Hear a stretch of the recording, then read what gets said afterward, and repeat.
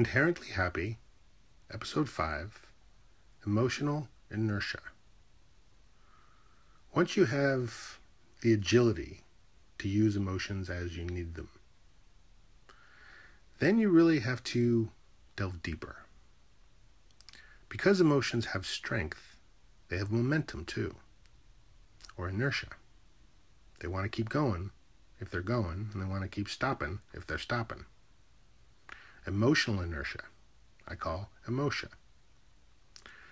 Meaning no quick fix will stop that pain train or start the happy trolley up again. Once you practice your emotions with your method of choice, get that agility by interacting, connecting, being entertained or taught, then you need to really get to know your emotions. Which ones do you prefer? Which ones overwhelm you? Which do you crave? Which have triggered you since forever? And maybe you can discover why. In increments, there's no quick fix when it comes to painful memories. They have to be treated gradually, like you would rehabilitate after an injury. Emotions have a weight of their own, and once they start moving, they're hard to stop and tend to stay cruising, barreling, or stagnating, whatever they happen to be doing already. It takes effort to change them, which is why practice and exploration can retrain them. Ha ha. Let me give you an example of how the pain train can be slowed, stopped, and thrown in reverse, if that's what you're looking for. I used to be afraid of dogs. I used to be afraid of pretty much everything. But I'm going to start with my fear of dogs. I was 7 years old and running down the street to play with my brother and my neighbor in the cemetery, because that was at the end of the street. It was a great place to play. 50 acres, manicured lawns, lovely old hiding spots between trees and shrubs, and huge monuments to hide behind and go pew pew, play commandos and stuff like that. I was running down the street because I wanted to play with them, but I had forgotten my cap gun. But I was like, whatever, I'll just use my finger. I mean, that's what you use in a pinch. And the neighbor, who was, college aged, was walking his two setters, an Irish setter and an English setter. Not a very violent breed. They're tall dogs. They're slender, hairy, but just gorgeous. But they were bouncing up and down, rearing back like stallions that had been spooked by a rattler out on the trail. And as I was approaching, I was like, well, maybe I don't run past them. So I stopped and I started moving around, cutting through the grass and someone's lawn and over their sidewalk and stepping over the bricks that they line their flower beds with and trying not to step on the flower beds. And as I was doing that, I got bit. Just on the arm. Just where my elbow is. And it didn't hurt. It just held me there. And it startled me. And it stopped me in my tracks.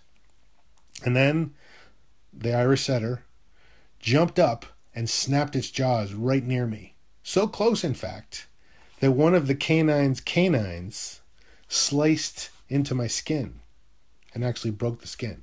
But just a slice, just like a snapping slice. And that stunned me too. And that stunned the dog owner, who screamed at me to get the hell away from me. Him. And I started running across the street, not even looking where I was going, and luckily I didn't get hit. And just holding my neck. And being so upset and hurt and embarrassed and sad. And I love dogs. And why did the dog not like me? And why am I bleeding? And then my mom freaked out. And then their family tried to blame me. And we were just like, we're not going to sue you. Just get out of our fucking way. We got to get to the hospital. And they got to stitch me up while I'm awake using some sort of topical painkiller in a metal tube, like a tube of toothpaste, but metal, because this was a long time ago, and just pressing it in there, and that hurt worse. And then the needle and then just being held down and snotting on their bed covers and just like terrible. And but then it was pretty cool having like a scar on your neck, and nobody even noticed that my blonde hair was turning to brown, and my golden days were done. And I was then just constantly thinking about this wound and the dog and what will happen with the dog and why the dog attacked me. And I thought this was supposed to be a friendly type of dog, and I know this family and I know these dogs. Well, I knew the English setter for a long time. Duffy's such a great dog, but Red, why? No, I don't. That's just no. Why? No. And so I avoided dogs because you never know when one's going to take a nip at you. Even little dogs or big dogs. All dogs, all animals, all people. You can, because like I said, I wasn't just afraid of dogs. I was afraid of the dark. I was afraid of drowning. I was afraid of falling. I was afraid of heights. I was afraid of fast cars. I was afraid of meteors. I was afraid of dinosaurs. I was afraid of vampires and all the dead coming from the cemetery down the street. The church probably couldn't handle them all. And I was afraid of bullies, and I was afraid of teachers and adults and cops and traffic and just the sun. Oh my God, the sunburn. So much. Was I a vampire? No. I was afraid of sleeping, darkness with sleeping and lights out and waking up and never waking up. But dogs. I had to get over a fear of dogs. I had to. You can't go through life being afraid of dogs. There's too many fucking dogs. So, dogs on TV were okay, in movies.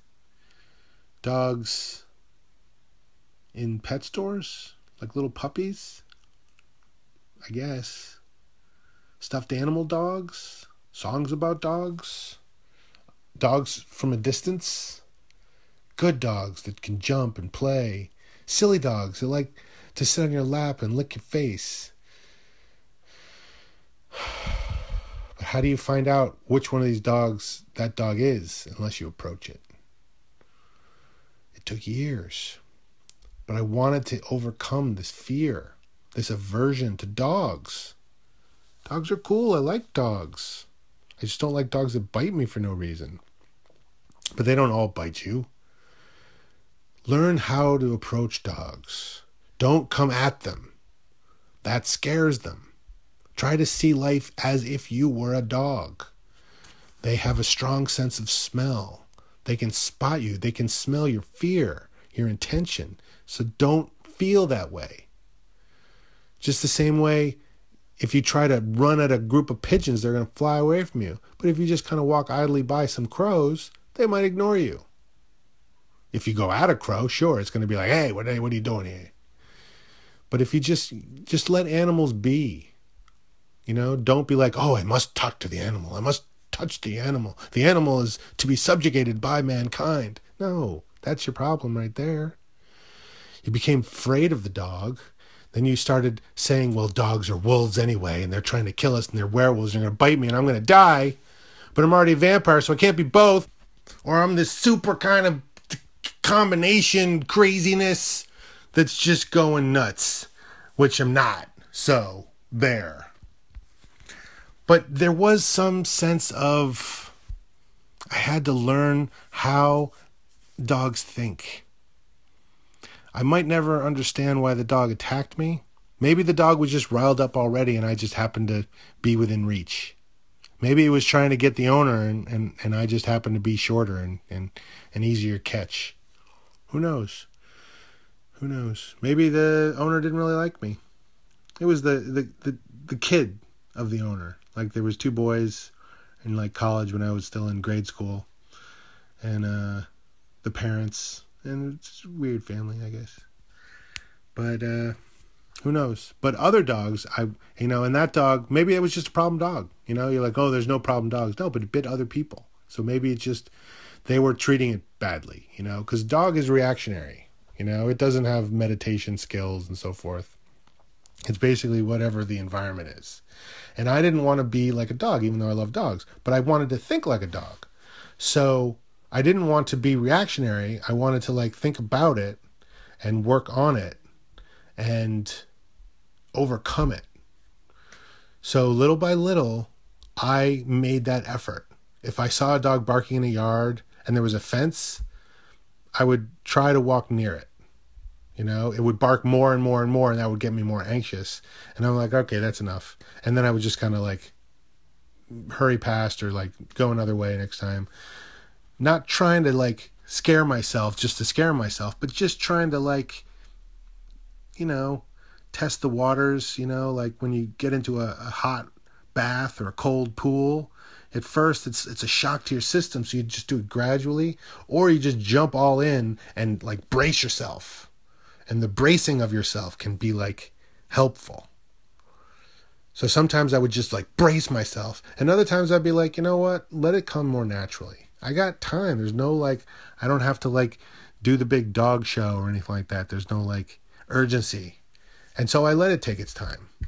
And eventually I understood that the dogs, you know, they like treats, they like pets, they like games. They don't want you to be mean. You can kind of tell if a dog is mean or friendly. You know, the ones that are barking and they're frantic, okay, maybe don't like think you can handle that one right away. But ones that are just like barking and their tails are wagging and they seem happy and they're ready to jump up on you, like that, maybe that's okay. If you go to a friend's house and they have a dog, you know, just little by little by little by little by little. Until I got to the point where I felt like I could understand dogs. You know, not all dogs, I'm not a dog trainer or anything like that. But just like they like to be scratched. They like to be pet, but they also like to come to you to have the choice. They like consent. Dogs do. And cats and people. So you offer your hand. You don't just immediately pet them. You let them come to you. Let them smell you. They like to smell things. Understand what a dog does. Then, if they get a little skittish, don't press. Don't press. Let them get away from you. Let them trust their safe zones again and make the consent. But just be open and inviting and like friendly. Dogs like friendly. They can see it in your face. And you hear it in your voice. And don't get frustrated if they get scared of you. It's okay. They can be scared of you. That's their choice. So just treat them with respect and they will respect you back. So then you can pet them. They like it around the ears. They like it around the neck. They like it down the back and by the base of the tail. They like it on the sides, but don't get too fresh. Don't go straight for the belly. Don't go straight for the chest. Start with the ears and pet them and their back and stroke them. They like it and reassure them. And then they're not going to bite you. Okay? They don't just bite randomly. They're going to want you to keep petting them. They're going to want to be near you. Dogs like you. So don't be afraid of them. And that took me a long time to figure out. But now I love dogs. And I get along with them great. And so you're like, well, why does that matter to me? I'm not afraid of dogs. I don't understand. Yeah, but there's things that we are all have an aversion to, you know. Like if you call it a phobia, you're like, I'm not a phobia person. I'm not a phobic. I'm like, phobia is just an aversion to, you know. It doesn't mean like you're terrified necessarily. It could mean. But that's an extreme one. But it's just like, you know, I don't particularly like asparagus, so I have an aversion to asparagus. Do I have a fear of asparagus? No. If it's in my food, I won't like it because I don't like it. But I won't suddenly vomit or anything like that or break out in hives. I just be like, I choose not to eat that. I don't like that taste. And it makes my pee smell funny. And so, no thank you. I prefer a more perfumed aroma from my urine. No, but like, I don't like oysters either. But having an aversion to something starts taking a little away from your self-determinism.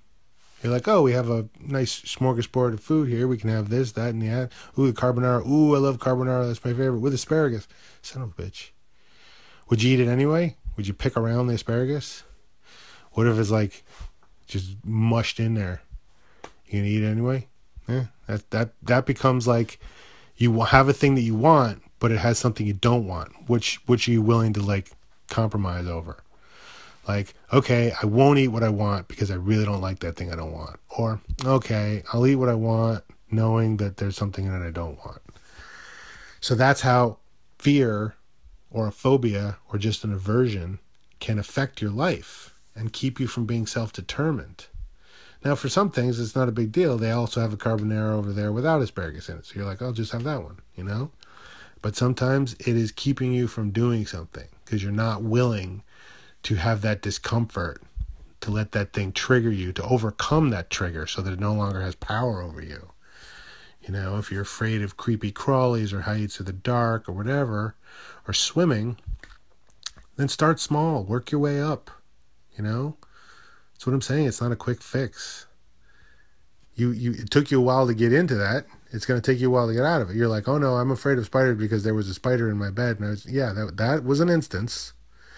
And since then, you've built it up into a phobia. So you're going to have to dismantle it in a gradual way as well. And that was the fear of dogs story illustrating that point, is that it took me a while, but I did it. And it helps to write about it. And it helps to analyze it and get distance and talk about it, you know, so that it becomes a thing that happened and not a thing that happened to you and not a thing that ruined your life and not a thing that made you who you are today in such a scared way. You know, it's just something that you overcame. Then that's the end of the story. And that's why watching movies and music and listening to whole albums and that have an arc to them. And that's why we really appreciate those works of art that go through an entire range of human emotion, because it's training us, it's teaching us, it's helping us, it's rehabilitating us. It's making us healthy by expressing and flushing our systems with these examples and exercises of emotion, of life, of feeling, of the human condition. And people are like, oh, well, it's just entertainment. I'm like, no, it's teaching us how to be people, how to be good to each other, how to be productive, how to fight the good fight and choose which hills to die on. And that's life. Ha ha.